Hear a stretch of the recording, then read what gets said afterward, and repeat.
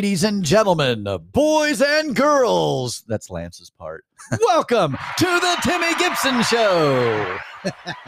Kyle, almost spilled my coffee. Kyle Hass. Is that right or Haas? No, Hass. I got it right. Yep, yes. You got it right. Okay. So our, how can I say this? Because you're like a regular on the show. What would be like, you're a regular special guest, not a one-time, special returning guest. Our resident, that's what I was going to say. Our resident, hopeful agnostic. Is that how you? I don't know what I'd classify myself really.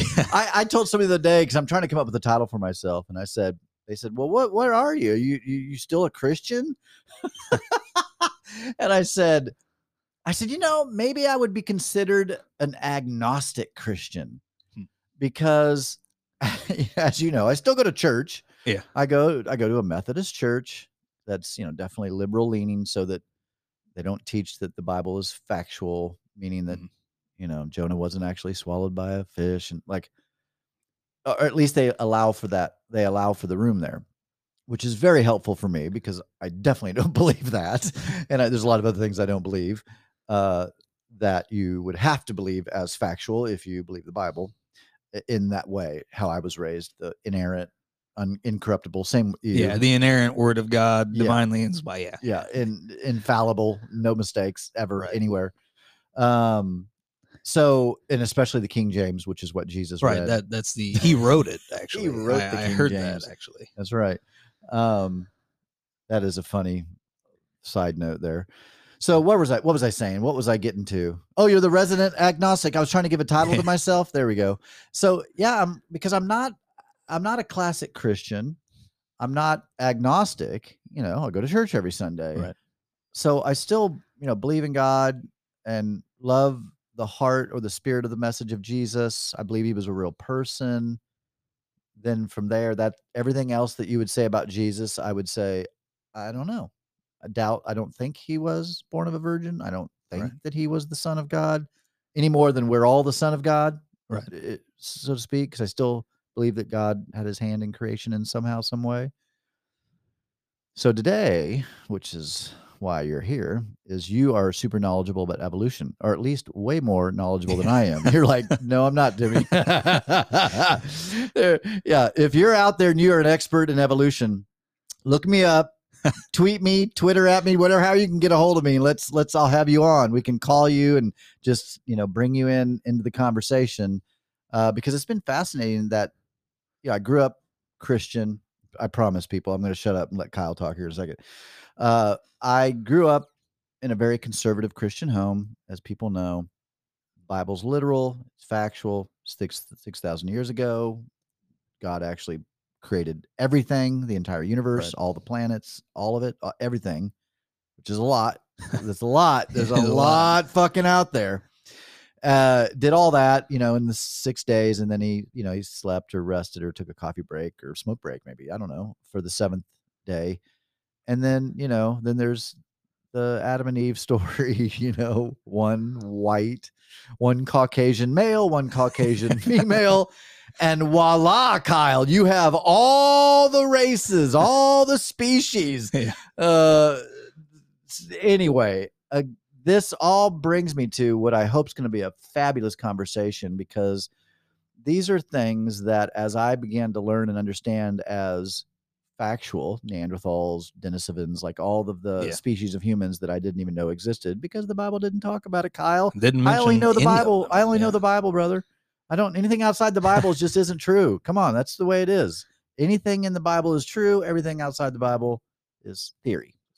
So once I started learning, oh no, these aren't theories. These are facts. Like, this is a fact. It started fucking with my narrative of the Adam and Eve story. Like, it just started. And then of course, archaeological finds that date back, then you start going, well, if humans were created 6,000 years ago, how do we have art in caves that go back 300,000 years? Yeah.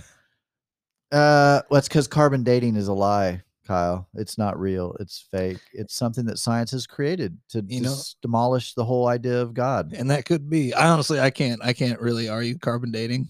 Chemistry and physics, not my strong point. But Shit, that's what I brought you here for. I do love biology, so I can answer questions about that. Hopefully, but Well, I think the reason I did want to talk to you, and we're going to talk some political stuff towards the end, but we want to give the people what they want. And it's this whole. I thought the pictures we grew up with in school, they were so comical, a full blown, chimpanzee or ape or whatever, slightly becoming more erect, standing up, right. not sexual excitement, but standing up upright or whatever they call that, pineal. No, I'm not when sure. you're bipedal. Oh, bipedal, yeah. Bipedal. Oh, it means Anyway, so I'm learning some of the technical terms. So then it's like it's just from chimpanzee, then it graduates up to human. Well, that's actually not accurate. No. Now science has discovered, and I forget what they call it, but it's like a tree. Yeah, evolutionary evolutionary. family tree, sort of. So anyway, explain some of that. So because that's a new thought for me. I thought that was still literally just learned this week that I thought that was still that we descended from apes, and that's not entirely accurate in the way that we think of it. No. So, well, first of all, we didn't evolve from chimpanzees. We share a common ancestor with chimpanzees. Okay. And what does that mean? So it means that at some point in both of our evolutionary histories, we forked off into two separate branches from one single species. Okay. And so, which I think they kind of already knew. So like I think we're called the Hominini tribe of apes, and that includes us, Australopithecines, and chimpanzees. Forked off of I think they're the Homininae. I don't know. The words get very similar. Sure. But those are gorillas. And so our evolutionary line forked off of great apes in Africa specifically, as opposed to great apes in Asia, which would be like orangutans. And then you have the lesser apes like gibbons that lived elsewhere too. But so we share a common ancestor with chimpanzees, but we evolved separate from each other from this common ancestor. And this common ancestor, I think they believe, lived in the jungle and was maybe more akin to a chimp, but based on some of the newest findings that they've had of certain Australopithecus specimens where they've had more complete skeletons, it would seem to indicate that this ancestor was actually more like a gorilla than what we would have maybe originally thought, it being more chimp-like. And so we probably forked off of this common ancestor roughly 7 million years ago. Yeah. And so it's not necessarily the classic model. And then, of course, I think also the big misunderstanding between like finding a missing link between ape and human. Right. The missing link was debunked. Right. It's a misnomer in and of itself because we're apes. Right. There is no. Right. It's like, what's the missing link between a dog and a dog? Like, there isn't one. It's just a dog. Right. But as far as like transitional species, there are a lot. And there are also a lot of evolutionary dead ends, so to speak. Species that, 99% of all animals or species are extinct. Yeah. That is shocking. Yeah. Why would God do that? Create something just to have it to go extinct? I thought everything was created with purpose. Fun, Watch. Let's just have them rule the earth for like 300 million years and then fucking kill them off with an asteroid. Yeah. Well, you get to keep creating that way, make new stuff, I guess. I don't know. But so, and I mean, I think when they're piecing together the specific human evolutionary tree, like they have some that they think are probably our ancestors, some that are good candidates, and then some that are probably very clearly sort of forking paths off of our evolutionary line. And so, I think the earliest species that we can call human, and not even definitively, because there's been a debate on whether or not it should be considered an Australopithecus, is Homo habilis. And it was a very primitive species in terms of dentition, brow ridges, chins, and other brain size, femoral skull, structures, brain, but they're also kind of speculating maybe it was a forking path because there was another contemporary species with it that had certain characteristics that were more similar to anatomical humans. But even that's kind of a weird thing. So there was a debate, I want to say, in the 2000s where they found a new specimen called a Auroran. And I think it's like, I don't remember the species name. It's like Tungan, I don't know. It's a nightmare of a name. But and it predated most of the Australopithecus remains by about 1 million years. But it had, it was a microdont, which is, it has to do with our dentition size and enamel and, how big our molars are, more or less. Even the shape of the teeth. Right, right. Which is more akin to what we have. We have small molars. Whereas Australopithecus was a megadont. They had big molars. So if they came after and they had more, gorilla-like features, we'll say, than human-like features, then this older species, well, people thought, well, maybe then, we actually evolved from this. Australopithecus was a forking branch. But evolution doesn't always happen that way, Sorry, I got a bit of a sinus infection at the current moment. I'm trying not to, but so there's a process called convergent evolution. And this basically is a phenomenon that we see in different species that aren't related, or even species that could be related, but you see different features arise at different times because the environment supports that. And so like one classic example is like wolves, and then an extinct animal known as the Tasmanian tiger. The Tasmanian tiger is a marsupial, and it looked very similar to a wolf, but marsupials and placental mammals diverged on their evolutionary path like 100 million years ago, a long time ago. So they can't interbreed. No, they cannot even come close. Like they diverged in the time of the dinosaurs. So, but because those same features were still beneficial in both scenarios, and they both fulfilled a similar sort of role in the environment, they both ended up developing much of the same features because evolution takes the path of least resistance. And so I think when it came to the Auroran specimen, they looked at some other features that were definitely more primitive and more dated than the Australopithecus, and they said, it could be that it was a predecessor to the Australopithecus. It could be that it was a forking path. We don't really know where to place it yet, but there are things that Australopithecus on average has more akin to us than this does. And so there's been a lot of debate, and I've seen a lot of different proposed models for how they fit each species into our evolutionary tree. So and in preparation for this, I watched a ton of, thank God for YouTube, man. I really like it.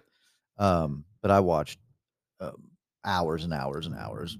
I don't even know, 20, 30 hours this week of videos on evolution and just all the different factors of it, and gave me a much better grasp on it. Made a lot more sense than it ever had before, or how I was told at my church what evolution was. Like it definitely just cleared up some of the fog. Like I'm going to be all over the place with this whole idea on evolution because there's so many different factors, just even the dinosaurs and why and where are they now. Obviously they're the birds, what I've heard, or they say. But it's just what was the thing that they said? I was under the assumption that like a giraffe kept stretching its neck to reach, food. Therefore, the next generation of giraffes would have longer necks from the stretching of the previous, and that's not how it works. What it is, those with taller necks do better. It's a genetic. They pass down that genetic. Just like if there was only food for them on the ground, then those with shorter necks would do better at surviving. Therefore, their genes would then spread into the future. It's not that, our necks need to grow. Well, I'm going to throw a bit of a curveball at you, actually. There's a process known as epigenetics, and it has to do with the way DNA folds. Yeah. And so you actually could pass on things that you develop yourself. So like, oh, really? If you work out and get super jacked, there's a possibility you could pass it on to your kids. epigenetics is kind of this new No, I weird know thing. epigenetics. Bruce Lipton. I don't think. Oh, he's teaches all about Oh, okay. epigenetics. Yeah. So it's kind of this weird thing of there are things that you can encounter in your life that, you weren't necessarily born with, but you develop, and those could still be now, whether or not that translates to a giraffe stretching. So, Kyle, everybody is on pins and needles thinking to themselves, so if I get a boob job, my daughter will have bigger boobs. Yes, they will This grow is unbelievable. silicone implants. So if I use a penis pump, my son will have a big. Some people. You're like, Timmy, this conversation went south quick. Went from evolution to what? Oh my God.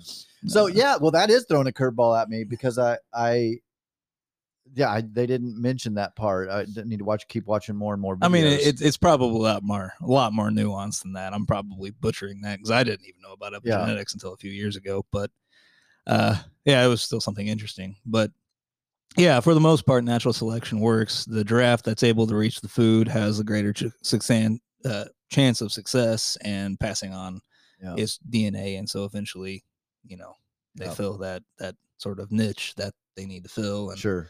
Isn't that wild that there was one of the videos talked about this? I thought it was they talk about the not the strong survive, but where it's the shit. Anyway, basically that as we evolve, that we don't always evolve for down the right path. We don't always, for example, the giraffes, the ones with longer necks get more food so that they pass on their genes because they are the ones that survive right? Well, then if there's some event where all the tall trees are destroyed and all you have is short trees, all of a sudden they evolved into a niche that no longer exists. Right. Yeah. Which begs to question, why are 99% of all animals extinct? That fucks with my whole brain too, with everything God does is good and he created was good. Well, why didn't he protect the fucking animals? Yeah, I guess that's true. The flood really, I'm making an assumption, right, that there even is a God, clearly. Yeah. I mean, he didn't definitely put them all on the ark anyway. We can definitely say that. Like, if 99% are dead, he said, fuck you to, like, most of them. Yeah. So where's that in the story? I didn't see that. Listen, we can only fit like 10 of you on here. This boat is it's gotten way bigger over the centuries. It's become a legend. Yeah. It was actually a little fucking bass boat. It's like the dinosaurs, they can swim. They got really long necks, and then turns out they drown. So yeah. That whole story. Anyway. Oh, brother. Anyway, what were you saying? I'm sorry.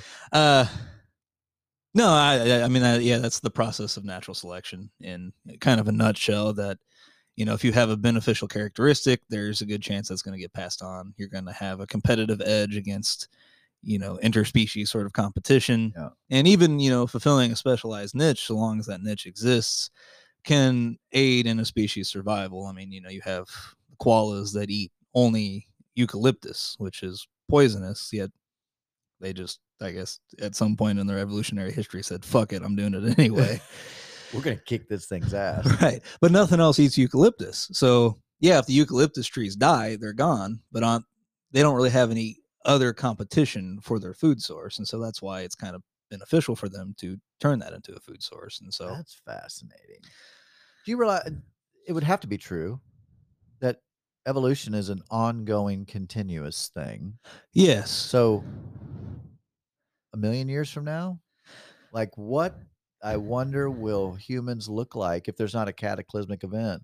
So that seems not even feasible, but I was kind of mentally preparing myself for this question because I knew, like, that's kind of like that's a question even, I've asked myself. And the thing is that we may not look any different.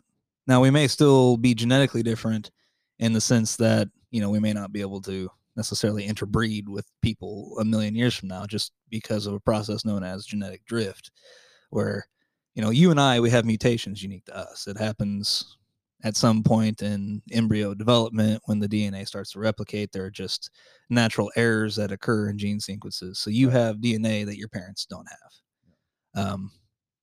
So, a million years from now, those changes are still happening within the population. So our genetics are still going to be somewhat different, even if overall what we're doing is largely the same. And a good example of this are crocodiles, right? You look at a crocodile from 150 million years ago, and you look at a crocodile today, there's not a lot of difference. Right. Fascinating. But if you were to resurrect one from from a million years ago, it would probably, have different color patterns and maybe slightly different features, and it would still be considered, definitely a different species. But they're fulfilling much the same role that they've always fulfilled, and there hasn't been much of a pressure apparently for them to really change. And so, we look at ourselves and we look at how we've kind of, I wouldn't say 100% ruled out environmental pressures, but we're at a point where our species exists in a certain kind of luxury that on a genetic level, there may not be much external influencers to push us to change. Yeah. Now, there's another process known as sexual selection, where people, find certain traits for whatever reason sexually desirable. And so, that can be influenced by culture and things like that. Yeah. So that, I mean, you see that with the way women are portrayed. Marilyn Monroe days, they were thicker, more, a little bit more roly-poly, which is beautiful. And then now, well, maybe not now, but 10 years ago, whatever it was, Pam Anderson was super fucking skinny with the big fake breasts. Like that was the thing. Yeah. Now I don't know. It's like kind of a fit. People, it's all over the map now. There's all these fetishes and people are into all kinds of things. Who knows? But anyway, that makes sense to me. And I did hear that in one of the videos that I was watching, that they talked about the alligators really haven't changed over the 150 million years, but they said they probably couldn't mate. Yeah, because there's enough genetic difference between them. Yeah, just like we can't mate with chimpanzees. They're 98% the same. We're the same, 98%. Only 2% difference. Yeah. And well, I don't know. I've watched some weird documentaries on whether or not someone has like artificially inseminated chimpanzee, because China and I think Russia both tried. Are you serious? And the same as Germany. I guess they also unsuccessful though. Unsuccessful. But I don't know how much, like we look at some other hybrid animals and I'm not sure the time distance between them. Like, donkeys and horses, when did they split from a common ancestor? Clearly they can interbreed. Yeah. They can interbreed? Yeah, it's a mule. Oh, I've learned something just right now. Donkeys and horses can get it on? Yeah, and the offspring's a mule, and then of course the mule is mostly sterile. So they can't reproduce? I think there is a very low percentage chance that they can. Wow. But they also think that was the case between us and Neanderthals. So for the most part, the hybrid offspring would have been sterile, but there was a small percentage chance that the offspring could reproduce. And that's why there's still a small percentage of Neanderthal DNA in us today. Yeah, was it 2 to 6%? Or I think European, a total of 2 to maybe 8% of the Neanderthal genome is preserved in essentially white people everywhere. Yeah. But on average, most people don't have more than 2%. I found that interesting that African American doesn't have. No, well, and that's because, unless, well, just limited by geography, Neanderthal lived in, sort of Eastern Europe to, Western Europe. I think maybe in some places in France. I could be wrong on that. I don't remember how far west they made it, and of course, I think there was even some overlap into Asia. In the Altai mountain range, which I'm not entirely sure what that is I think either. Some Denisovans. Yeah, so Neanderthal and Denisovan interbred. Yeah, and they actually have genetic evidence of that too. And they were probably more closely related to each other than they were to us. Yeah. But that's fascinating. Yeah, I find that. Yeah, I have a friend that did the 23andMe or whatever the I did that too, and he had 3% Neanderthal, and he's a bodybuilder. Yeah, he's like super big. So it was like, I was like, well, of course you're fucking Neanderthal. You look a lot like that. So I think I did 23andMe, and I think I have like around 2%. Do you really? Yeah. That's crazy. which is funny because it's like the genetics that you're supposed to have gotten from it are supposed to make you a little bit shorter, and you're supposed to maybe have lighter colored hair. And I'm 6'2" and I have dark hair, so See, I've wondered if I probably have some Neanderthal because my family's from, or on my dad's side of the family is from uh, Stockholm, Sweden. Is that Europe? No. Wait, yeah, Sweden is in Sweden. Okay, Western Europe. It was Western Europe. Okay, and that's what they say. A high percentage of Neanderthal comes from Europe. Yeah. Um, Yeah, and maybe Asia too. But okay. Yeah. And so I thought that was yeah. I wouldn't be shocked if I should do the test. I should do it because I would really be like to. yeah, I mean, if like to you're know. if you're a white guy, you probably have Neanderthal. Yeah, DNA. and blonde. Yeah. Yeah. Yeah. And my biological father was short, super stocky, and a champ wrestler, collegiate wrestler. And then his brothers, or at least Wendell, his other brother, my uncle, was a state champ in Nebraska. Oh. Yeah, and has held records. Still, I think, as far as I know, still to this day, his name is up on the wall. They call his nickname was the Python, but he also wasn't super. He wasn't short. My biological father, I think, was only like 5'9". I think his brother Wendell, I think he may have been like 6 foot.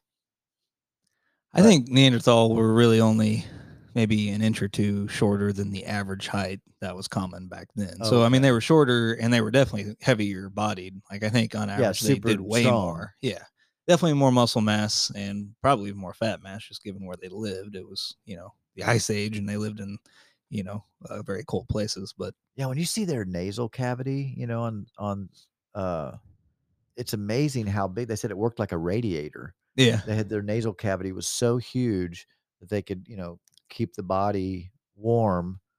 I thought that was fascinating. yeah, and I think I also heard that they think their vision was better than ours too. Like they were able to see further off in the distance than we could. Yeah.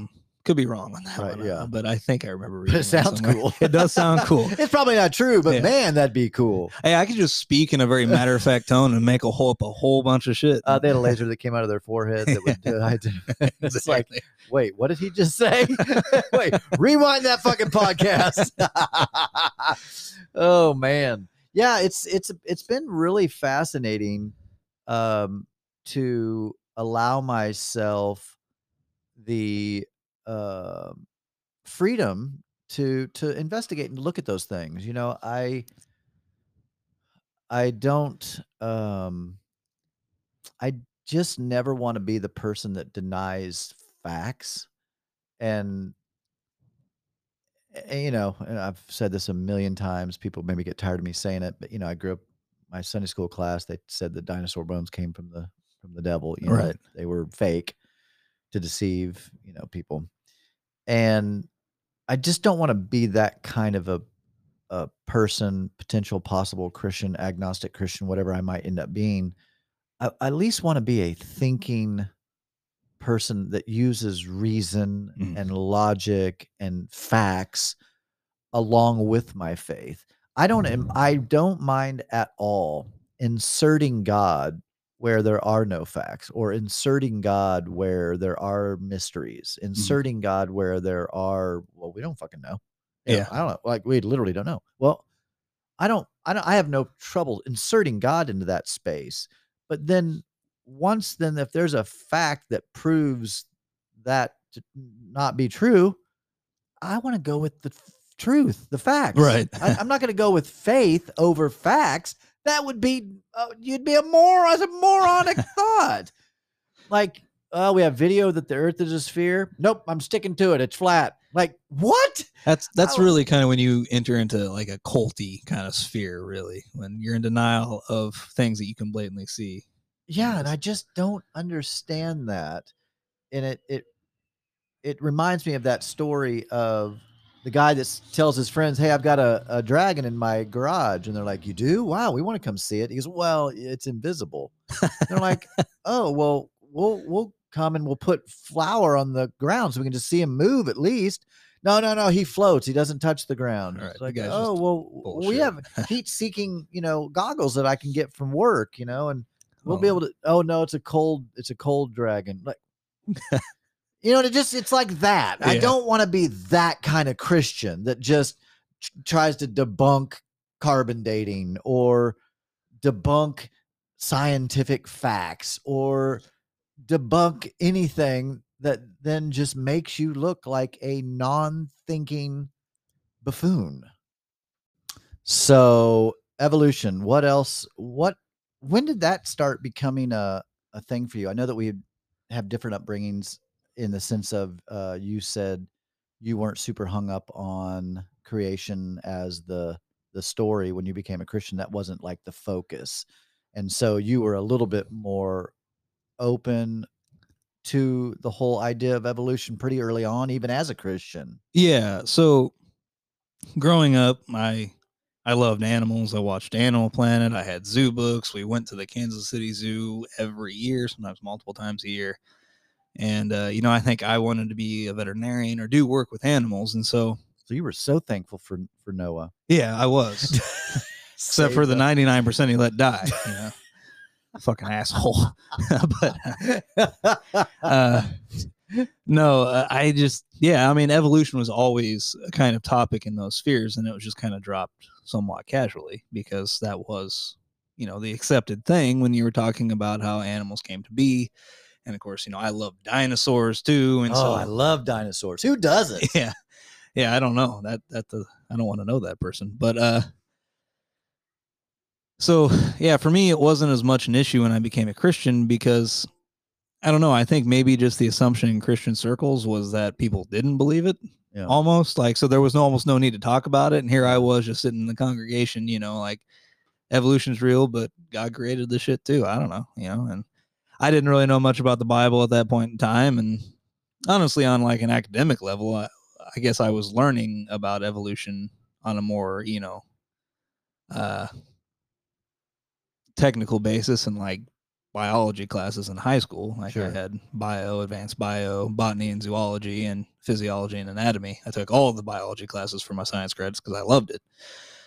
But yeah, there was just never really a discussion between how those two things were at conflict. And so it wasn't until I went off to college and Central Bible College. yeah, Central Bible College, which is where I went. Started it's our alma mater. That's so weird. Yeah. Are you my only friend? Yeah. From CBC? No, I take that back. I have a friend that we don't talk much just because because of the Christian thing. So yeah. Anyway, yeah, at CBC, I got good internet connection. And ironically, I started debating with atheists. And I would kind of shit. Yeah. Oh, man. Because I love debate. I live for it. I get a high off of it. And it's a little harder nowadays. I feel like the climate's a lot different. You can't really just have a debate without people having some kind of toxic reaction. But then it didn't really seem, for the most part, to be toxic. And I kind of poked and prodded at people that were pro-evolution just to kind of see what was there, but there was never really a disagreement per se, as much as it was kind of a devil's advocate of trying to play these things out. And I think that's also where a lot of my doubt began, because as I was trying to see what this stuff really was, I kept getting good answers over and over again. And when I had questions, someone always had an answer. And so, like, I think the big hang up for me was, how life started and how can we prove that, the primordial soup was struck by lightning and that created, well, they have. Didn't know that. It's called abiogenesis. And there was some scientist, I think in the 1900s, who recreated the conditions that they thought would be early Earth and what would have sort of started these organic compounds, and they were able to make organic compounds. And I think I've heard different explanations as to what those organic compounds were. I think someone told me they were amino acids. Other people told me they were sort of primitive organelles, kind of things that you would find in because we cells. Can't make organic materials, can we? Well, we did here. Not necessarily. No, I mean, we, like, as people, that's where the God element for me always comes in. Like, right. Like life. Right. And here we kind of made the most primitive elements of life. Okay. And so now we didn't organize them into cells, and we don't really. I think there's a lot of theories and a lot of ideas and hypotheses that, how that came to be, usually just by membranes absorbing other things. So like in our cells, we have eukaryotic cells, which consist of cell membrane, mitochondria, ribosomes, nucleus, cytoplasm, and all these other things. But within our cells, the mitochondria, which also have DNA, are very similar to bacteria. And so they think that, these early precursors to eukaryotic cells absorb bacteria to improve their cellular function. And so I think the proposed theory is that, early on, for whatever reason, these components, they just started collecting and absorbing, and whether or not it was an intentional process or one by happenstance in the beginning, and eventually it became more, I need that, I don't know, but that's the mystery though, isn't it? Like if they proved that there was no God somehow, I don't know how they could ever prove that, but I mean, if they were able to prove it, much like we've proved other things, like we used to think only eat the egg whites, not the yolk. It's bad. Well, now Right. we know, no, it's fine. You're fine. Like, Yeah, you're it's good. Eat the whole egg. So I know that, science is a progression, it's a constantly uncovering or discovering things that are true through, testing and whatever. So I know with time we'll discover more and more and more. And we've discovered so many things that are just literally unbelievable when you really think about how unbelievable, like we're sending the the telescope that's replacing the Hubble, that's going to go 1 million miles from Earth. You don't know about this? I haven't heard about that. Wow, you're going to learn something from me. It cost $10 billion to build. It took 25 years to build. It was supposed to launch several years ago, and through some issues they were having and needed to be more advanced technologically, they had to wait. And it is going to be launched on December 22nd. Very cool. I can't believe you didn't know this. Yeah. And it's going to be able to peer into the earliest days of the universe. Which this just blows my mind. But, when you look out at the stars, you're not seeing the stars as they are. No. You're seeing the stars as they were. So you're looking into the past, right? Yeah, right. You're right. Yeah. So this telescope is going to be 100 times Hubble. Oh, wow. 100 times.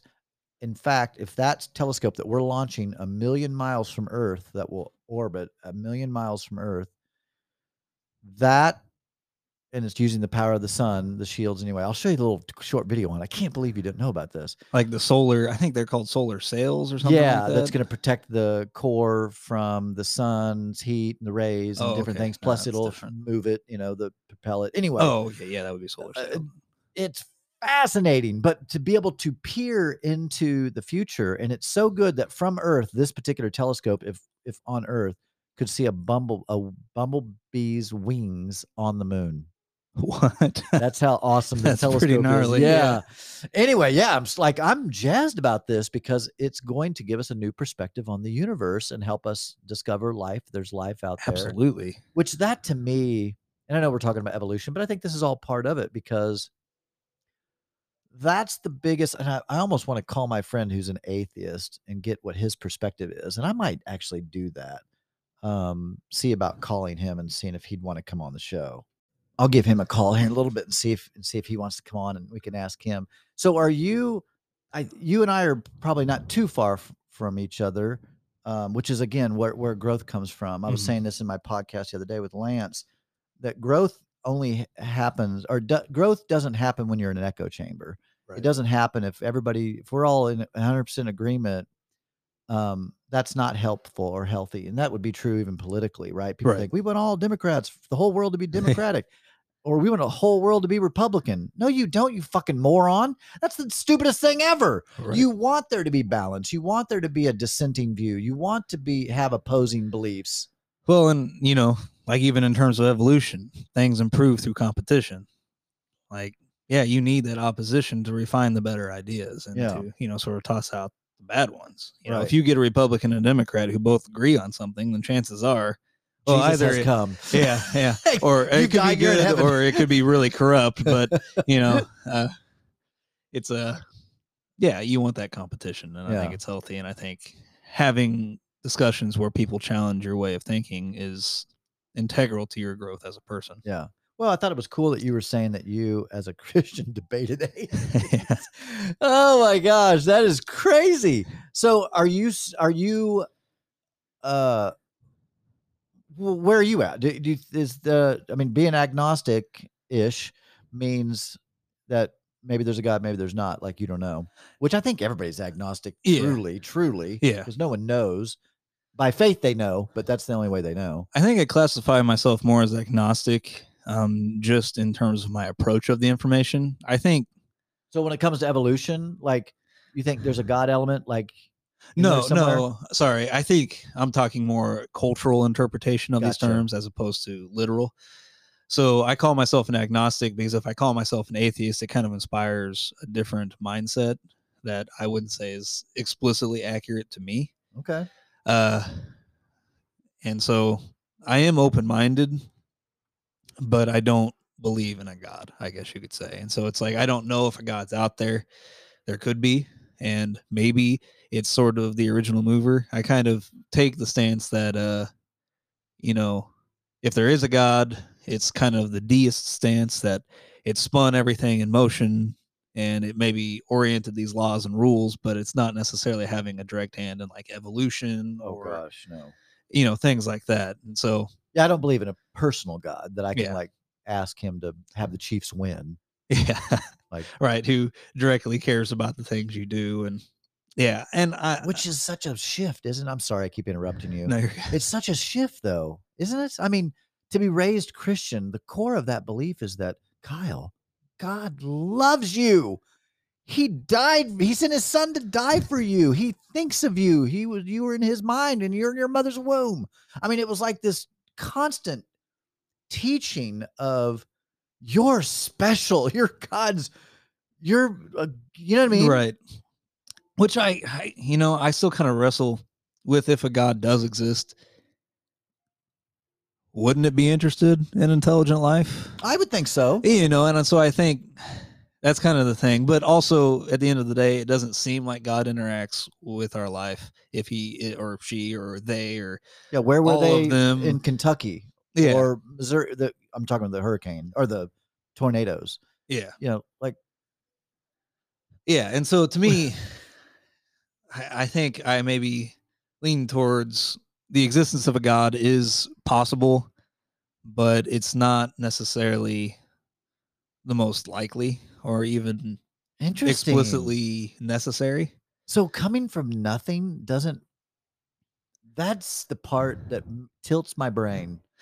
It tilts my brain too, but I think the God solution doesn't change the issue because God still came from nothing, you know, so to speak. And so Well, see, now you're fucking with my brain, right? Because it's like, right. If Right, God if- explains all that we think exists, well, then who fucking created right, him? you or know, and her? so at some point you come to a place where things have always had to be. And, you know, I think that there is maybe an answer in that, in the sense that time and space are tethered together and time is somewhat mutable. So like if you've seen the movie Interstellar, for example, like yeah, very good movie. they go to this planet that's close to like the gravitational force of a black hole. Well, Yeah. that planet, time progresses, was it more quickly?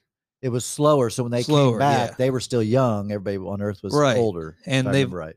And they've also proved that, like, so they sense a clock in a plane, and they shot the plane around the world, and they found that the faster you move through time, the slower you move through space. Or no, sorry, I got that flipped. The faster you move through space, the slower you move through time. Fascinating. And so, if you know, we're talking about the fabric of the universe and the initial singularity exploding out, and time being sort of connected to all of that, there could be some sort of concept of eternity in there that is just not something that we can accurately grasp or measure just yet. And so, you know, it could be just that our perception of time and existence is so far from complete that this all just seems super fucking weird. And honestly, even if we do get an answer for it, it's still going to be super fucking weird. Right. Like you look out, like you just even consider everything that's happened on Earth, and you say you see all the building blocks of what's happened on Earth and how it's happened, and the fact that we exist at all, and that's just mind blowing. It is mind blowing. But I think, where a lot of people see, it can't be coincidence kind of thing. Like I've heard a lot of times people the tornado that goes through a parts store and right after it's gone through, it creates a plane. Even in the bigger, kind of bigger scope of like, we live on a planet that's in the habitable zone of the sun, that's in the habitable zone of the galaxy, that had all these building blocks that could allow all these things. And they're like, well, that can't be coincidence. That can't just be random chance. Random chance doesn't explain that. Usually the argument I hear, but when you have hundreds of billions of galaxies with hundreds of trillions of stars. Yeah.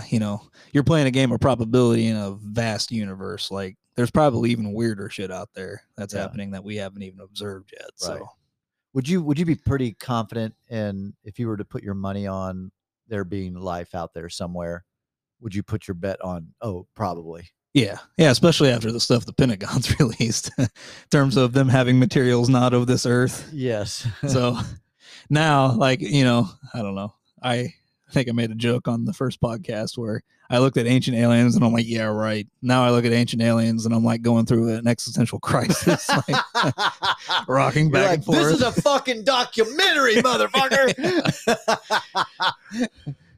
Yeah, because it's just like, other people saying it fine. The Pentagon's like, yeah, we have some weird shit that didn't come from this planet. Like, all right, now we got to give it a little more credibility that maybe there's something out there and they're zipping around the galaxy. And yeah, I did hear Joe Rogan give an updated, he can be sometimes a little conspiratorial, at least I think. Yeah. I mean, I love Joe Rogan. I listen to him all the time. He listens to us too, by the way. Oh, he does? That's cool. Yeah, all of his crew. No, I'm teasing. Did you actually believe me? Damn it, I did. I was like, no way. Wow. You're like, fuck. Hi, Joe. You got me. That's funny, the look on your face. Like, oh shit, he believed me. Yeah, he said that his perspective is that he thinks it's we're making shit. Like that we have advanced technology that has been spotted. And we just have to like give an explanation. Right. We have to give some, it's almost like a throw off the Russians. Oh, it must be the UFO or something like that. I mean, it's actually American technology. I mean, that's just a theory. That could be true too. Like, I mean, it's not like our government's exactly honest, so. Wait, what? Wait. No, it's the pharmaceutical companies and the government are always honest. They're the pinnacle of truth. Right. Not greedy bastards. Have I told you? So my fiance, she has cystic fibrosis, which she has a fairly mild case, but like the medicine she has just to live a normal life, you want to know how much that is a month? How much? $30,000. She didn't have medical insurance.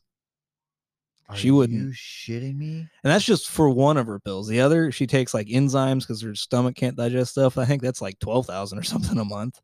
And it's just, wow. I know it doesn't cost that much to make that stuff. Like maybe it does. Maybe I'm wrong, but it just seems like it's horribly marked up. Wow. But yeah, that's a big rabbit trail. Yeah, so. no. But I mean, I think it's yeah, I mean, it's part of the culture. I mean, it's part of what's going on. Yeah. I think I'm gonna try to call my atheist friend and Seth Andrews, and he runs what is his podcast? The Thinking Atheist. I think I've actually heard of that. Oh, have you? Yeah. Oh, they're all so. over the place. Yeah, The Thinking Atheist. Yeah. Well, we're gonna give him a call here in just a minute and see what he thinks on atheism. I think it'll be or on evolution. All right, Kyle. We're gonna give my friend Seth a call real quick and see.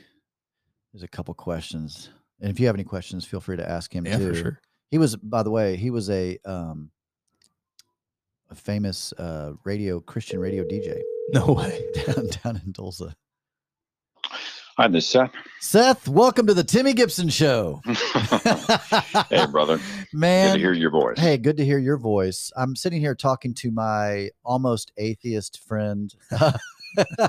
Kyle Haas, who, so here's how I met him, Seth. You'll find this entertaining. So I do weddings. Him and his fiance came to me to officiate their wedding.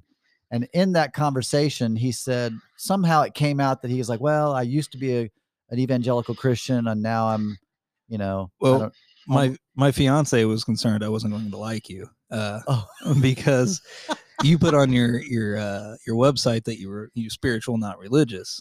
And she was like, she kind of like tensed up. And then we started talking and I'm like, yeah, well, I told you all the thing. Like I went to CBC. Now I'm not really a Christian. You were going to be anymore. A missionary. Yeah, I was going to be a missionary. And then boy, I can't be a missionary for bullshit. Then the exact opposite happened and we ended up clicking pretty well. So, yeah. So I've had him on the show and I had him on today. We're talking about evolution and creation and just kind of where he started veering away from the creation story, even though early on his church didn't really teach it much. And as we were talking, I said, oh my gosh, we got to call Seth because he's a full blown atheist. And I'm curious where he started to diverge and what led him away from the creation story and, Noah's Ark and shit. Man, there's so many layers to that onion. I don't know. Kyle, by the way, can you hear me okay? Yeah, I can hear you. On my cell phone. Well, my own journey, like I'm not a biologist, so I began to finally read. See, I'm working on a new book project where we talk about, I was taught sort of the cartoon of evolution. We made fun of it. We didn't know anything about it. We'd never researched primatology or how animal lives were related genetically. We didn't look at the fossil record. We didn't really know any of that. We just sort of laughed it off. Evolution, come on! I didn't come from a monkey. I didn't crawl out of the coop, right? That's just crazy. How stupid is that? I'm not related to other animals. And so what we did was that I just immediately dismissed it. Ironically, the whole time I'm standing outside the avalanche of evidence for evolution, I'm just embracing wholeheartly the story that my great ancestor was a dirt man. My mom was the ancestor of my mother was a rib woman who were conjured in an enchanted garden with talking snakes. And, I mean, when you word it that way, it's kind of a badass story.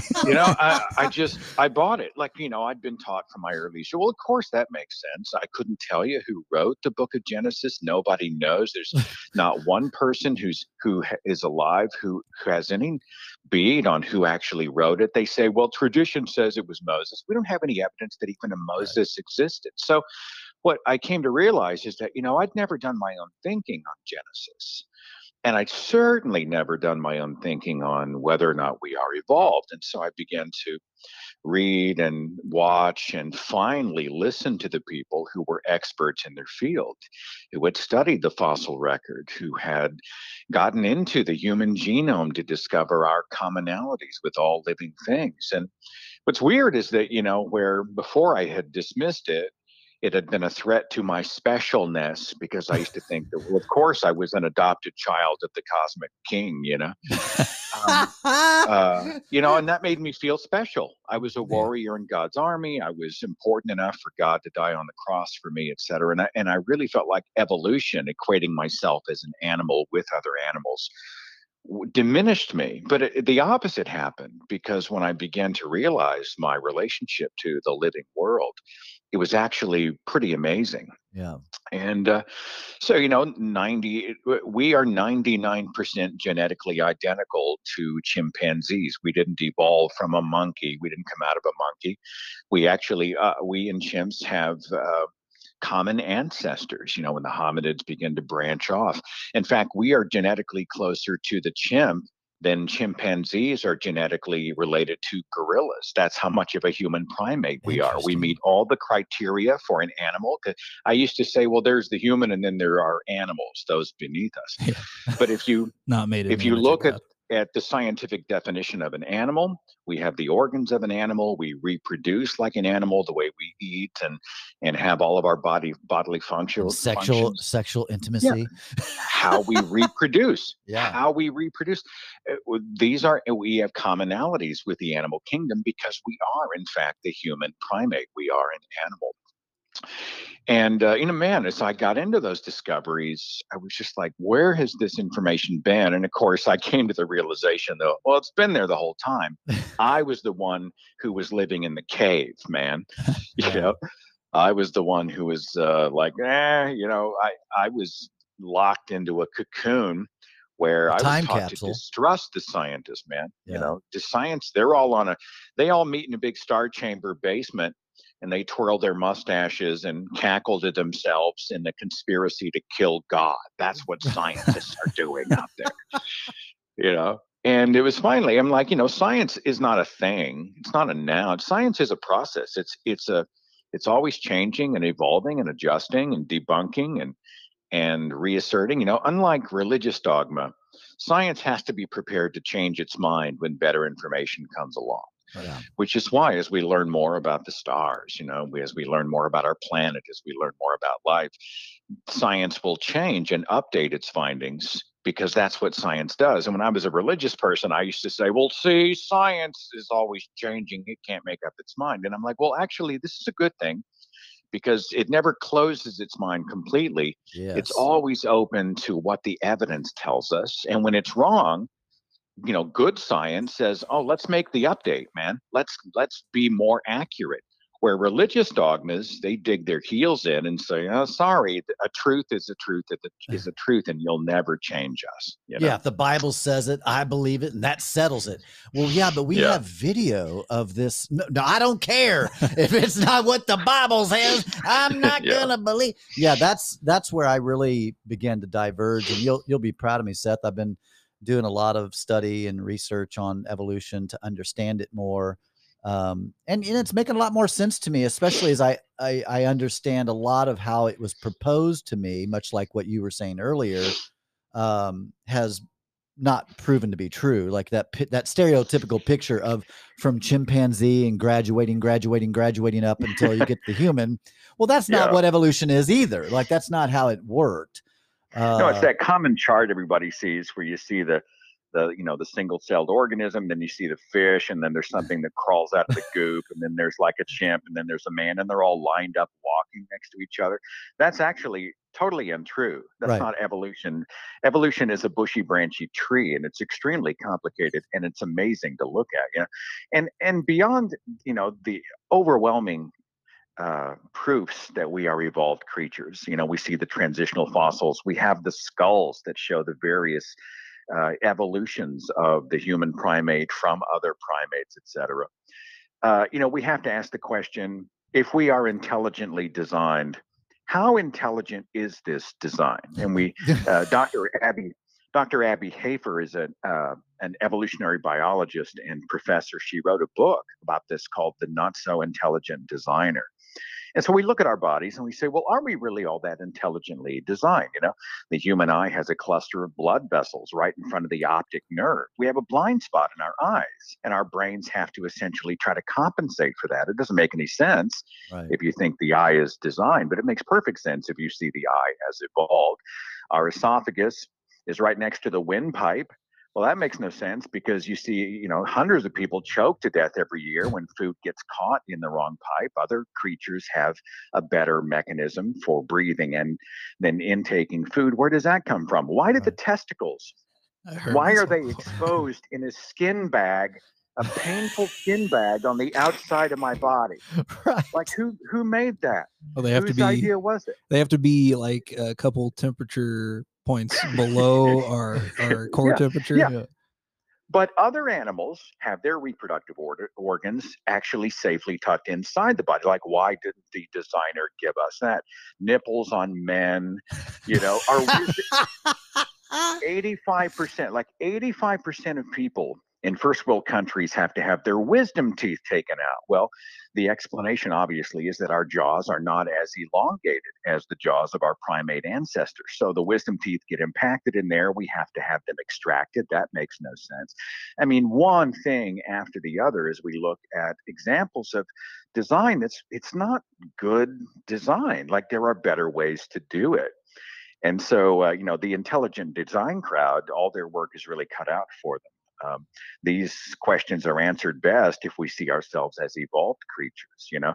Another great example in the animal kingdom, and forgive the long diatribe No, here, I love it. like the giraffe. God intelligently designed all the animals in their present form. Well, the giraffe has a laryngeal nerve, and it only has to go about 12 inches in their throat. But instead, it travels 14 feet, goes all the way down, wraps around the heart, and has to go all the way back up the neck. Well, this makes no sense unless you realize that the giraffe evolved from other creatures, earlier creatures that had a shorter distance to follow. Whales have pelvic bones. They don't have legs, but they have pelvises for legs. This only makes sense if we see the whale as it evolved from earlier animals. There are blind creatures with eyes. You've got blind fish that have eyes. They can't see anything, but they have eyes. We have animals that have wings but cannot fly. Like the ostrich has wings. The most it can fly is it can jump three to over a fence, but it can't fly. It only makes sense if you see them as evolved from other earlier creatures. And we are the same way. We hold a lot of these characteristics of other animals in our bodies. In fact, our like the hairs all over our body, all this useless hair. This is an evolutionary leftover from a time when we needed hair to help insulate us against the weather. The goosebumps that actually raise the hair on our arms and the back of our neck, these are from specific muscles that raise the hair up to keep us warm, but they also cause the fur to elongate out to make us appear larger against threats. If we were about to be attacked, it made us large. I mean, there are so many explanations for all the things in our body that creationism doesn't explain, but our relationship to an evolved life on planet Earth, it totally does. Yeah. So where is the when it comes to the things that science hasn't either answered yet, which I'm very sure I would be shocked. Kyle did not know this. I'm sure Seth knows this about the Webb telescope that's launching on December 22nd. Oh yeah. That's it's 100 times better than the Hubble telescope, and so it's going to peer into our past and give us more information on, evolution, life on other planets, and so forth. Anyway, when I was thinking about, the reason I called you, because I was sitting here talking to Kyle about this. Where the things that science can't explain, like where life, originates, I guess. And then also the whole the question of consciousness.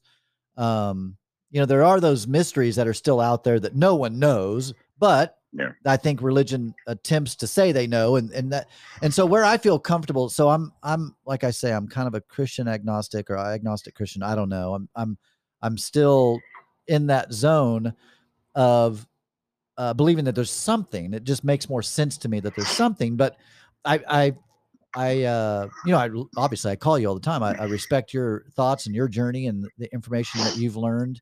So when someone like me that inserts God in those areas where science can't answer, what is your thought on that? Like, where does life originate? Like, where does it? Are we that special? And I feel like, God doesn't make me special. I think we're special just because of the consciousness, and we're ruling the world. We're the highest of all the animal kingdom, I think. I mean, at least from my understanding. Well, I mean, we're dominant until, like, if you want to swim in a vat of sharks, you're not going to be dominant. If you end up walking into the jungle home of gorillas, you're not going to be dominant. But I get what you meant. We've advanced in technology to allow dominance over the. Have I put Kyle to sleep? No, you're good. Okay, because it's what happens when you call a radio host. No, he was excited. He said he's actually. I think I've heard of you before. The Thinking Atheist. Yeah, I mean, I host that show, so I mean, it's out there for anybody who's interested. Regarding the first of all, if you are a proponent of science with your feet planted in the real world, the answer, I don't know, is an honest answer. And in many cases, it's the right answer. Like abiogenesis, meaning we don't know where the first cell came from, the first cell of life. Nobody knows. We have no idea. Science does not know. And so if you're going to be honest, you have to say that. Like, we don't know yet. We don't know. We're hoping one day to be able to discover what exactly happened. But the difference between that and, say, a theistic religion and maybe any of the Abrahamic religions, they just take that blank and they go, okay, God, G-O-D, our specific God with a proper name did this. Well, that comes with a burden of proof. You got to prove that happened. How did the universe begin? Who spun these trillion planets into motion? We don't know. We can trace the singularity back to that Big Bang, where the universe expanded outward from a central point. We've been able to use things like the telescope and measuring gravitational waves, et cetera, to be able to see the expansion of the universe, measure the times involved and all that. But what set that in motion? We don't know. And I'll tell you this, if a pastor is behind the podium and he says he does know, he doesn't. If an apologist writes a book and they tell you that they know, they don't. And it's okay. It's not always satisfying because we hate gaps in our knowledge. We hate not being sure. But the honest way to approach a lot of the stuff is say, I don't know, and we want to know, we're going to pursue it. We're going to try to figure it out. But until then, the right answer is, it's still a blank. Let's keep asking. Let's keep kicking the tires. Now, as far as consciousness, there are two minds. Well, there are more, but there's two main mindsets. There's the monist and the dualist. The dualist believes that the brain and the mind are different. Like there is, the brain is the physical organ, but how we think and how we feel and our consciousness is kind of a separate thing. It's separate from the physical organ of the brain. Right. I'm not a dualist. I think I see the brain as consciousness is the result of the electrical impulses of the brain, the calculations of the organ of the brain. And when you're with Richard Dawkins on that. Well, yeah. I mean, I don't, and I have a reasoning for that, and I'll tell you what it is in just a second. But I'm convinced. Let's just say I'm not convinced that anything other than this happens when I die. The electrical firings, the neurons of my brain, that stops. Consciousness will then stop. And I will stop. I will not. I can't disprove that I might not live on, but I haven't been given any really good reason to think that. If it happens, great. I love surprises. That's cool. But Dr. Julian Mussolino, he's a neuroscientist. He wrote a book called The Soul Fallacy, and he made a really interesting observation about the brain. People like to talk about the soul like it's not a scientific question. You can't talk about the soul and science. The soul is supernatural. The soul is other out there. But the truth is that people say that the soul does all of these important and critical things. It drives us, it motivates us, it informs our identities. It is who we are. Well, that's a scientific question. So if a soul existed, we would be able to do measurements of the brain, MRIs and brain scans, et cetera. We'd be able to see something that was driving the forces of identity and character and decision and all these things within the brain. If it really is who we are and what we do, then it should be measurable in some way. We should be able to see a source even outside the brain. But we don't see that. We only see the workings of the brain itself. And for that reason, I only say I think that the brain is itself a mechanism, a computer, but I have no reason to believe in an other supernatural mind beyond it. We can also kind of pinpoint places in the brain that are responsible for certain personality characteristics. And so like me and my fiance, we both work in the medical field, and she's a cardiovascular perfusionist, and so she puts people on bypass and basically, kind of becomes their heart and lungs. And this has to deal with oxygen getting to the brain. And so there's something that they call pump head. And essentially it's something that can happen when you come off pump, off bypass, that alters your personality. And so she gave an example of a sweet old lady who went on bypass. Her surgery was successful. She came off and she was just an asshole to everybody in the room. She just had this complete personality switch. And there's also a pretty big correlation with, because I like true crime, serial killers and traumatic brain injuries. And so the fact that we can pinpoint certain personality characteristics and personality changes in terms of damage on the brain, and if there is something transcendent about our mind, it's still very arcane, because it definitely seems like the brain is in control of our personality. We can modify the way we think and our personality by damaging certain parts of the brain. And of course, when the brain dies, consciousness dies with it, even if our body's still alive. And another shade to that, a lot of people will say, well, I know somebody who had a near-death experience, or they were dead on the table for 5 minutes and they saw the white light, and they saw their dead grandma and Jesus and the clouds and all that stuff, And, I get that. But I mean, we've determined that what happens when the brain is deprived of oxygen. You can probably speak to this as well as anybody, but hypoxia, the lack of oxygen to the brain, it actually fires in hallucinations of things like the white light. It triggers memories of people that we knew, and it speaks to things that we believed and thought about. And the brain, all those things are firing in these funky ways when the brain is hypoxic. And so again, we have a more reliable, a more probable scientific explanation than I flew out of my body and transported into another world out there in space and saw dead people, And, or do some people feel cheated by that? Maybe. If you really want to believe, and I understand that, you really want to be special and you want to be reunited in the afterlife with the people that you loved and lost, and all these other reasons. I mean, there are so many good mechanisms that I think keep people in that bubble of belief. And I totally understand them.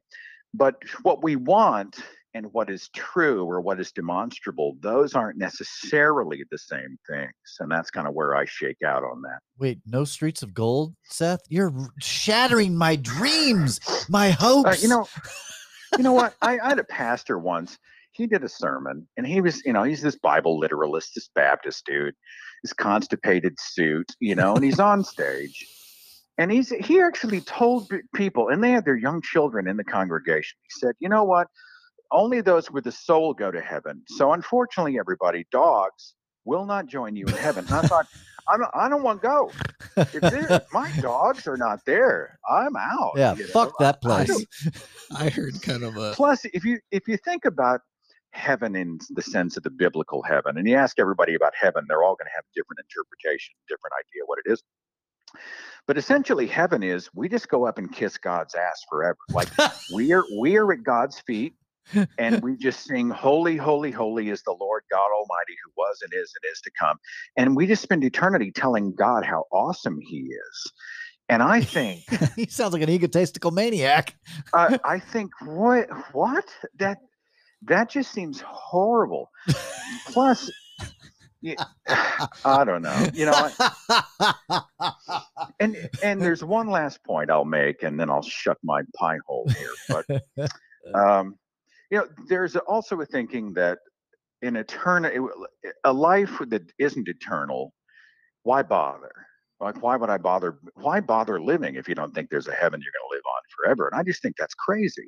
Yeah. Honestly, an eternal life would devolve into this sort of banal, numbing slog. Like you'd never die. Everything that would be accomplished would be accomplished. Everything that could be said would be said. There's nothing. There are no surprises. There's no urgency. But if we don't know that there is an afterlife or a heaven, and we think, well, this is it, we're on the clock, but we got to make the time matter. I think that adds a real sense of urgency to this life. Man, let's love who you love and set the goal and pursue the dream and do the things and make the most of every moment, because we don't have any evidence that there's a tomorrow. Carpe diem, seize the day. And that's added a real sense of joy and urgency to my own life today. Me too. And in fact, the thought of, I get a car and within 2 years, that car's old to me. I'm like, Streets of Gold aren't going to entertain me for more than a couple days. Like, wow, what else is there to do up here? This is getting fucking boring as shit. Yeah. Well, there's a real wonder, I think, when we see ourselves, we're the lucky ones. We we exist. We were born and we have a relationship. I mean, not just animal life. Genetically, we're related to all life, including plant life. I know that Christians will flip out if I say that. No, there's no way I'm related to plant. But yes, we are all related. All life is genetically connected. And I think the more we begin to understand our world and the more we decode these things, the less the magical stories are relevant, the less we need them, and the more we can really tie into the magic of the real world. Yeah. Kyle, do you have anything you wanted to say before I let Seth? Just I guess a few things maybe that you would find interesting. We kind of already talked about. So like you talked about how chimpanzees were more different than gorillas than to us, which I found, I didn't know that specifically, but I did learn recently, and this kind of, I guess, flushes out our evolutionary history a little more. A few months ago, I want to say, they found an Australopithecine with shoulders that were more akin to that of a gorilla. And so they found that our common ancestor between chimps and humans was more gorilla-like, not necessarily an actual gorilla, but I don't know. That was kind of one thing that popped into my head as you were talking. And then we also talked a little bit about abiogenesis, and I was wondering if there was a guy who did experiments, I think in the 1900s, and he was able to sort of replicate organic matter in a manner that would have been similar to what happened on early Earth. Do you know anything about that? No, I don't. I know that the question still remains a big question mark for modern day science. But again, if you compare what we know now to what we knew 50 years ago, oh my I mean, gosh.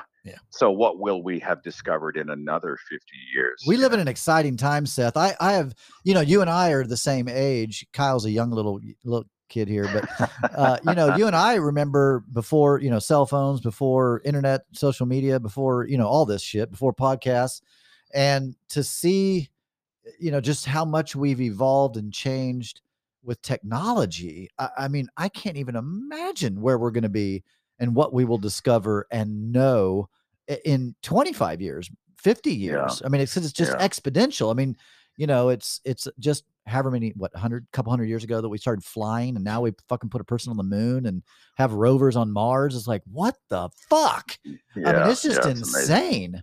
So and I think we've also evolved, like, in terms of being more civilized. I mean, we talk about how insane the world is, and it is crazy. Yeah. But the good old days are a myth. I mean, even the mid 20th century, we were doing fallout shelter drills because people were worried about nukes getting dropped on us, and we had separate water fountains for people of color, and women couldn't vote till the 1930s, and we owned other people as slaves until the early late 19th century. So you look at us and you think we are becoming better. I know that it's hard to believe that when in the age of the internet and real-time awfulness jammed into our eyeballs. Yeah. Dude. But I mean, this idea that, and the more we know, the more we understand, honestly, usually the better we become. And so I'm excited. And I think, the big thing is let's keep our minds open enough that we don't dismiss new information when it comes at us, and let's be honest with ourselves enough so even if it's inconvenient and uncomfortable, we're prepared to accept the data that makes sense. And and if it changes or updates, we have to be prepared to change or update our positions with it, because that's what an honest life looks like. But we can take the magical stories of Dirt Man and Rib Woman and the talking animals and the 900-year-old humans and the blood magic and the people living inside fish and all the shit that's in the Bible. We can take that off the table. We know that's crap. We know it's bogus. And we can move on to other more relevant and more important questions in regard to where we came from and where we're going. I love it. Seth, thank you so much for your time. Don't forget, everybody, check out his podcast, The Thinking Atheist. He's also on YouTube, books. He's got a bunch of stuff. Seth, you're a good friend. I really appreciate you coming on the show today. No, it's nice to meet you, Kyle, and thanks for letting me play along with the big kids. We'll catch you later. Nice to meet you. See you, man. All right, bye. All right, bye-bye. Well, that was cool having Seth on here.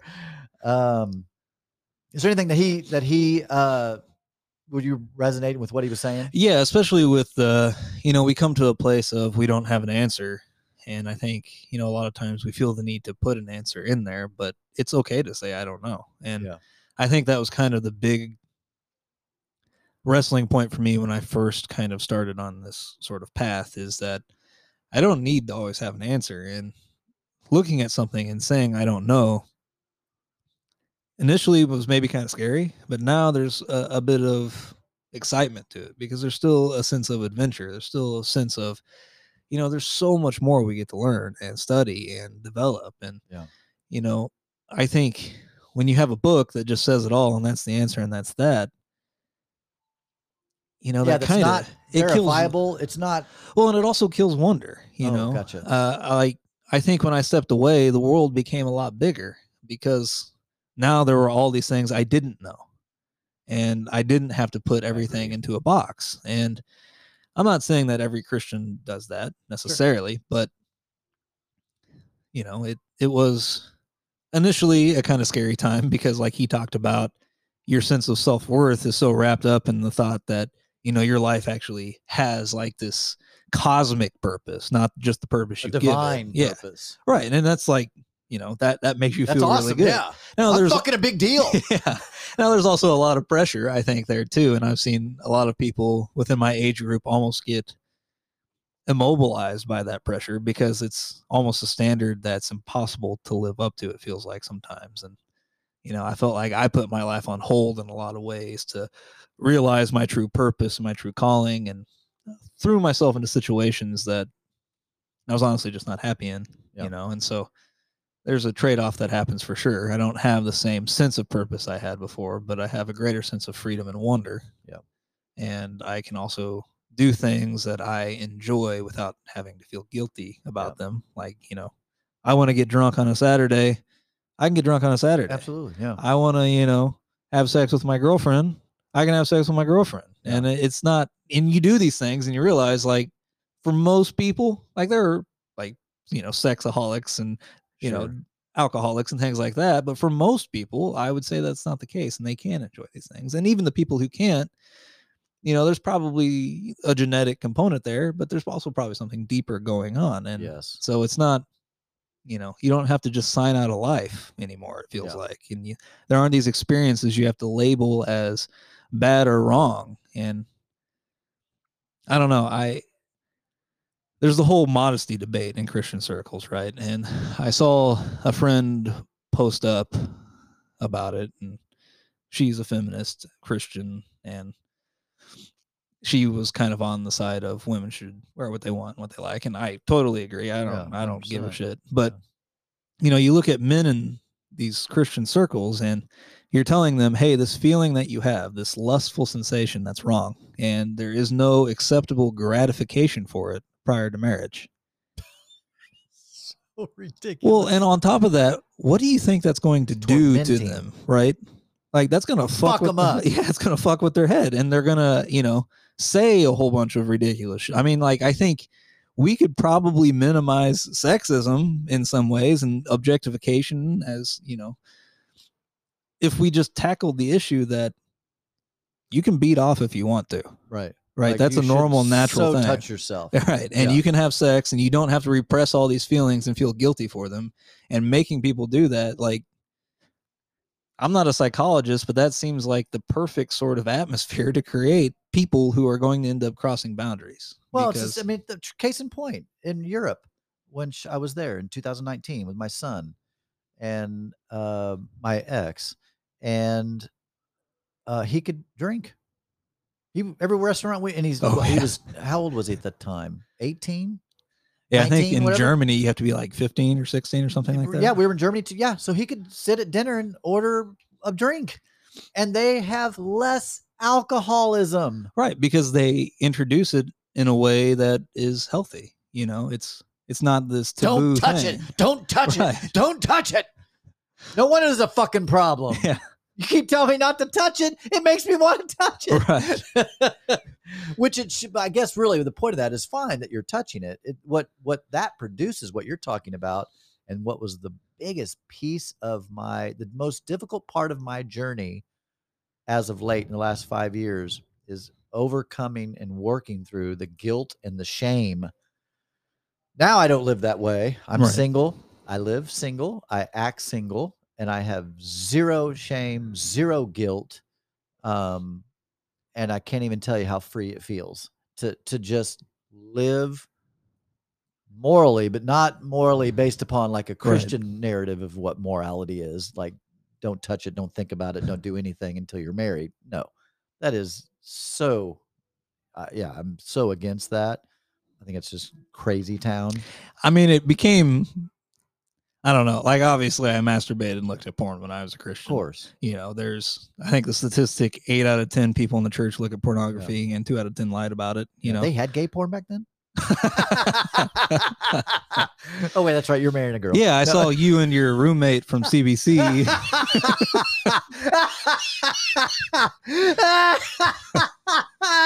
was a good one. Oh, my God.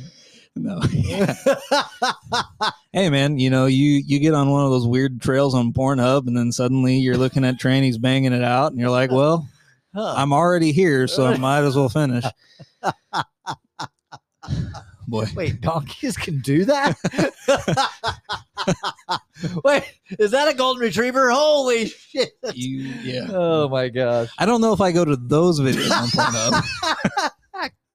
My friend, one time my friend was talking about, he called me the other day and he goes, man, I just spent like 45 minutes. He goes, have you ever got a video that leads to another video, to another video, to another video? He goes, by the end of it, he goes, I was watching squirrels fuck house cats. It's like, I can't quit watching all this shit. Oh my gosh. I mean, but hey, you know, well, bestiality, not to each their own. But right, you know, everything else, I don't really care. Again, maybe incest, not so great, right. Which know. is that's the Christian story. Adam and Eve's kids had to have. How else? Right, unless there were other people. The only option you had was your sister or your sister or your sister. Yeah. Or so truly. The best dating that you could have was at the family reunion. It was the best pickup place ever. Well, and I think there is a part where one of the patriarchs of the Bible is like, go here, your cousin lives there. Knock that bitch up, you know what I'm saying? Now, isn't it true that I could be wrong, but in my 40 hours of watching on evolution stuff this week, one of the things I came across, I thought it was fascinating that during one of the cataclysmic events, and there's been multiple cataclysmic events, 7 extinction events or something like that. I don't know the exact number, and they think that we're on one now, and we're the cause of it. We're the 7th or the 8th extinction event, but that humanity possibly could have been down to thousands. Yeah, globally. I think I heard about that too. And there's also evidence within our genetics. Like there are a whole bunch of genetics that died out that are no longer existent in the no longer exist in the current population. Other species of human, like the Neanderthal? No, our species. Oh, really?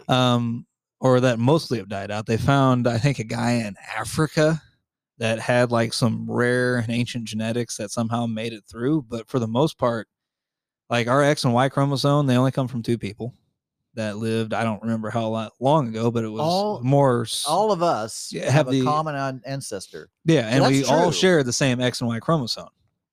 So there were other X and Y chromosomes, but at some point, so we have a man and woman that we essentially come from. Yeah, and I don't really know Maybe how that's what the story of Adam and Eve is. Not literally about the first 2 humans, but our first 2 descendants. Right. And I don't remember how far back that was or who they were or how that came to be exactly or why. I mean, why specifically? Because I doubt we were down to just 2 people. And so I'm not sure. Oh, exactly. Right. They were just talking about the area. Whoever wrote the story of Genesis was living only in their region after some kind of a cataclysm. I'm making this shit up, but I mean, just in my mind, how I can make sense of it is that it's not at all what the Bible story is at all. But in my mind, how I can make it make sense based upon like the Noah story, which I don't believe is true, but it's based on a truth, a global flood or some kind of a cataclysmic event, Younger Dryas. I don't know if you study all that kind of stuff. A little bit, but you know, about happened, what put Atlantis under, if Atlantis really existed some 12,000 years ago or whatever. So that to me would makes sense more than taking the Bible just as it's saying that literally Adam and Eve were the first two humans ever to existed. No. But maybe the first, our, common ancestor, like the two people that we come from. I think science even calls that couple Adam and Eve. Yeah, I'm not sure. And I don't even know if they were necessarily a couple. There's a show on YouTube that a friend kind of turned me on to called Eons, and it's by PBS. And yeah, I watched a lot of their videos. Yeah, they explain a lot, and they talked about how our X and Y chromosome comes from only two people, but they didn't really. I can't really remember the explanation as to why those only two permeated through the population, and those are the only two that now exist. But I remember reading somewhere else that, it could have been likely due to the fact that a lot of these older genetics, they didn't fall out of favor because of competition, but it could have been a mass extinction event. Yeah. So, yeah, and we have some evidence of that. So, like, we are talked about as being the new extinction event, and a lot of times they think it starts with, like, the megafauna. But megafauna went extinct in the New World before people were here. Or very many people were here anyway. And so there was probably, at the end of the Ice Age, flooding and climate change and things that wiped out probably a huge portion of the population. And I don't know. I kind of feel like a lot of it can't really be blamed on us explicitly. Like, obviously, currently now, like with global warming and climate change and things we're doing, we're kind of speeding up that process. I almost made a joke about when he was like, well, if you jump into, a pool with sharks, like, you're dead. And I'm like, yeah, but our carbon emissions are fucking them up better than we're fucking them up, so, but I lost my train of thought. No, that's fine. So as I'm thinking in my mind about, just evolution and, going back to the couple, that we come from, and then even thinking about some of the things that Seth was saying about, if there is an intelligent designer, she or he has, I mean, let's be honest, has done a little bit of a weird job on designing, and then, which brings me to the Christian thing, which I'm curious what your thoughts on this are, because I have such a mind shift. Oddly enough, you talked about the brain earlier. My brain's all over the place, by the way. But you talk about how injury to the brain can cause you to, be a different person. When I first started on this journey, people literally thought you should go get a scan because you might have a tumor or something. Right. Like they literally were like, "How What's is this wrong? even possible? Yeah. You're literally changing so much." But thinking about the design things that Seth was saying, I find it interesting that if there is a grand designer and if he does really love us, I still go back to the same thing that I've said before, which is, how did he or she allow then the tornadoes in Kentucky and Missouri and all the stuff to kill all those people? How does this divine creator that loves us so much, why does he allow children to die of starvation? Why does he allow children to die of cancer? Why does he allow there to be any fucked upness in the human experience? Like, what the fuck? Like, if you do really care, like, fix some shit. Right. Like, do your fucking job. Like, do some shit. In the, I guess you could say the twilight of my Christianity, as the sun was setting, and probably because I came up with this explanation, and it is in the Bible, is that one, it's the result of the fall, right? It's our fallen nature. Two, God doesn't love everybody. And it's in Psalms. God hates workers of iniquity. And so you are only You're giving me that evangelical answer. Yeah. You are a sinner. God hates you. That's why he's going to send you to hell for eternity. Right. That's why he doesn't care if a tornado comes in and wipes you out. And also the fallen nature of the earth directly fell with us. So, we can say Adam and Eve fucked it up for everybody, but they exist as a metaphor for all of mankind, that none of us would do anything different. And that this is what the world is like when it's left to us. And so God just kind of let it be that way and let us die, and he doesn't interfere because we're innately evil. So if you let evil things die, is it really evil of you? Not really. Now, of course, you come to that conclusion, and I think that's the correct biblical answer, but then you let it ruminate in your head for a little bit, and you're like, it makes no fucking sense. Why did I believe? That's a hard pill to swallow, that I deserve eternal damnation because I beat off too much, or someone else deserves eternal damnation because they transitioned from man to woman, or because they had sex with the same gender, or because they smoked pot. Right. And it's just like, no, that we have a concept that the punishment should fit the crime, right? That's something that we can kind of even innately understand. That's something we maybe didn't effectively implement as far back as like the Code of Hammurabi, but we still had a logical understanding of, hey, if someone cuts you off in traffic, you don't kill their entire family, right? That's a disproportional response. But most people don't. Gotcha. I'm not going to drive around you, but that's a severely disproportional response, and it's this weird way of looking at God. And because even think about it, you and I both grew up into this pretense, which was, well, yeah, that doesn't make sense to you or me, but God's ways are above our ways. In other words, if God says something that's bad is good, then it is good.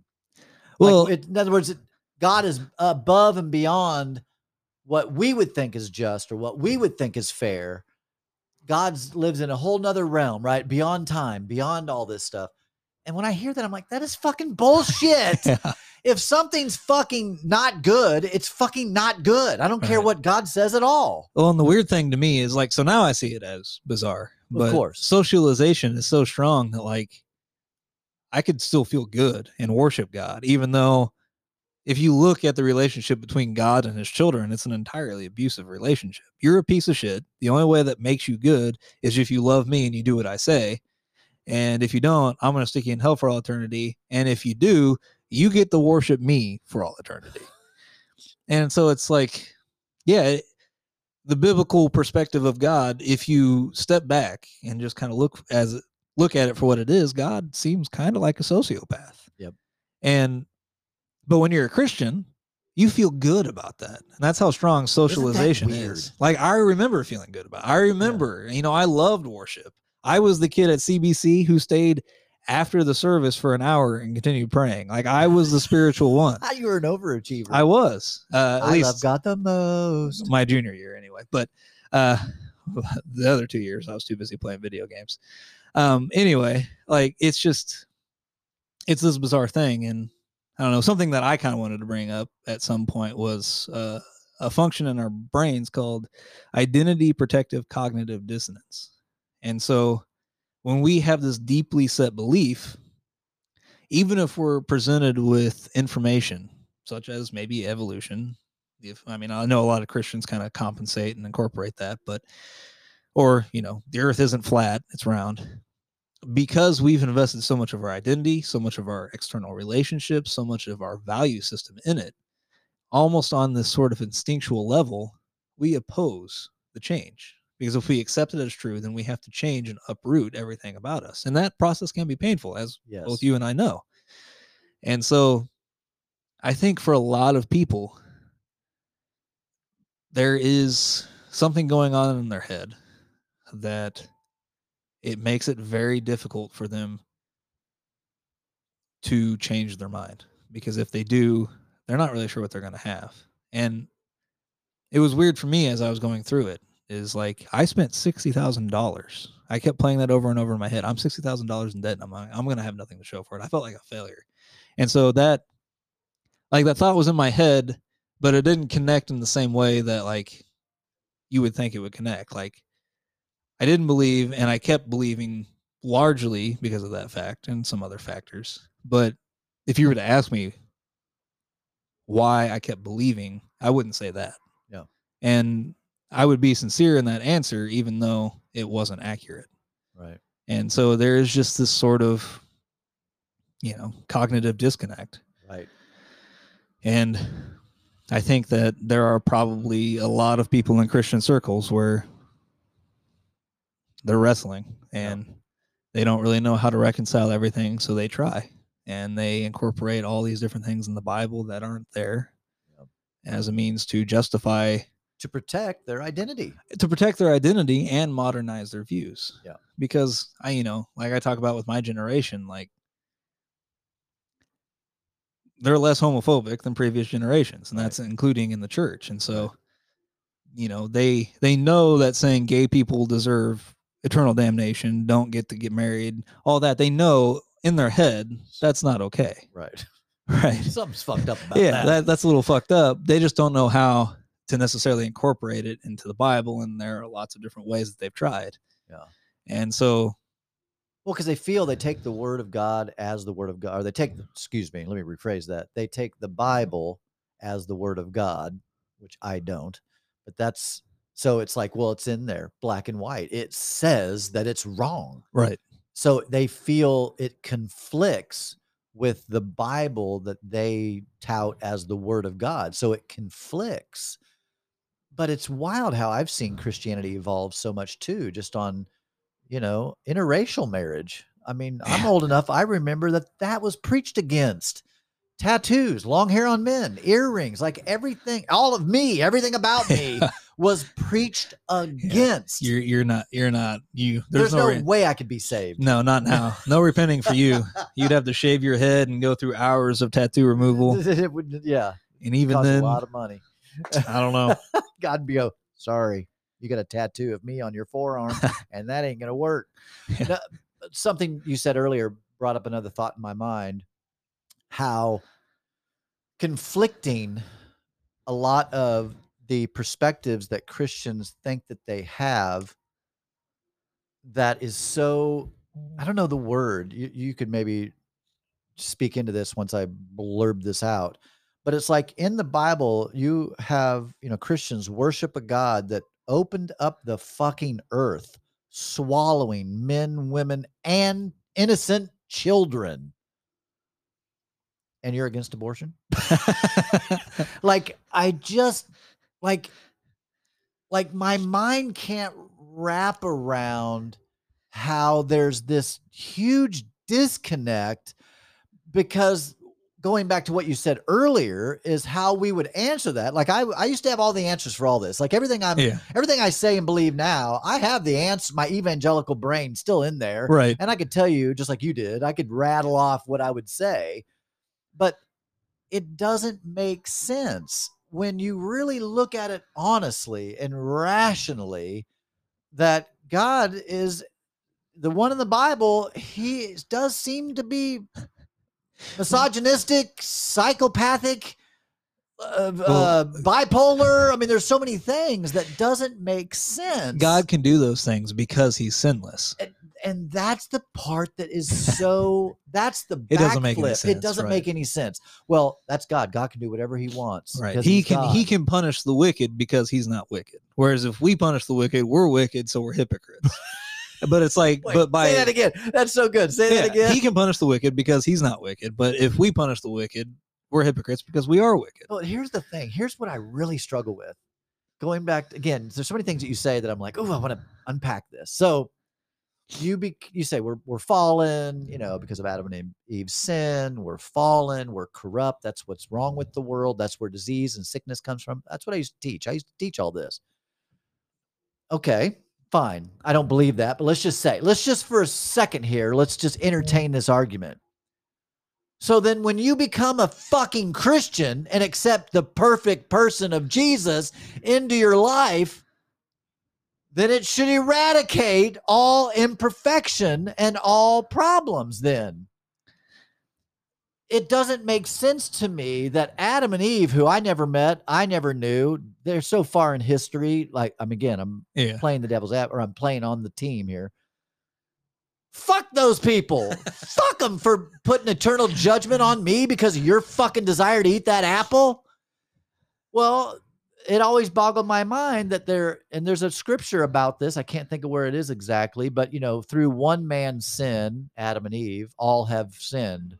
But then it goes on to say, but through one man's righteousness, all are made righteous, talking about Jesus. Right. Well, I don't have to believe or confess or anything in Adam and Eve's sin for it to be given to me. to be Right. make me a sinner. Right, but But the then I have to, forgiveness is but forgiveness entails me confessing, believing, and doing this and doing all this bullshit. When we say it's not by works, lest any man can boast, fuck you. Yes, it does take work. I have to believe in something that's totally unbelievable and Yeah. confess something that's not. well. But even then, when I do that, it doesn't fix shit. I think so. I always wrestled with like everything that Paul wrote because I think he is also wrestling with everything you said, right? I think he heard all these stories. He had some psychedelic experience on the road to You got some Damascus, mushrooms, is what you know? happened. Some DMT. and then he writes all these like Romans. Honestly, like if you read that, it almost seems like it's kind of a clusterfuck. Oh, it's And- contradicting to. Him, Yeah. like he contradicts himself, and it seems like he says things that don't really always make sense. And even as a Christian, there was like a part of me that's like, should this guy even really be in the Bible? Well, that's debatable. Yeah, it is. Yeah. And it, like to me, it's like these are like sermons that your pastor put in, and they somehow got in the Bible because he's writing letters to the churches. They are literally sermons Yeah. and admonitions and all this. So it's not like they wrote Jesus said this like the Gospels. It's literally some guy's sermons directed specifically to the actions of a particular church. But just the way he writes and the way he finagles things around and the way he explains things, it seems like he's trying to put together pieces of a puzzle that don't fit. Right. And I think, kind of what you're wrestling with was the same thing he was wrestling with. And I think people on some level have tried to make sense of it for 2,000 years. And Because so much of it, right. Kyle, it doesn't make sense. Well, and why would it? like if that's you, not how the world works. But and you got like how many different people writing books in the Bible, compiling these stories, having their own different thought processes. And so, you have all these different opinions in the Bible, some of which may contradict, some of which didn't even get included into the canon. And yeah, expecting it to always make sense is almost a hopeless endeavor because it's not. yeah, Because why would it? right. It's like if How you wrote, could it? yeah, if you wrote something and then I wrote something and we both put our own thoughts and interpretations in, even if God's infallible, we're not, and people wrote the Bible. Like, and that's not to say that for the most part it is. We learned that like all the different manuscripts, like the inerrancies and things like that, they're not huge, but they do exist. Right. And so, like, it's still an impressive work in that right. But Sure. Oh, I think most scholars, even atheist scholars, Right. think it's a masterpiece. Right? Kind of, right? Or I don't know, but yeah. It's definitely an awesome antiquity. yeah. Yeah. I mean, you're reading a piece of history. Right. That's always cool. Right. But I think like Christians, when they hear what I'm saying, they get super defensive. And to me, and atheists sometimes maybe are like, yeah, your religion's stupid. But it's like, no, this is what makes sense. This is Right. sensibly what would happen. And it's nothing more malicious or vindictive than that. Yeah. It's just lots of people compiled it. It's not always going to make sense when you have a lot of chiefs and not a lot of Indians, as they say. And Yeah. so, Well, man, I appreciate you coming in today. yeah, thanks for having me. So yeah, I'm excited about doing a regular monthly show with you. Yeah, I'd be willing to Talking do about that. spiritual shit. I love it. I Good. love it. All right, man. Thanks for being here today. Yeah, no problem.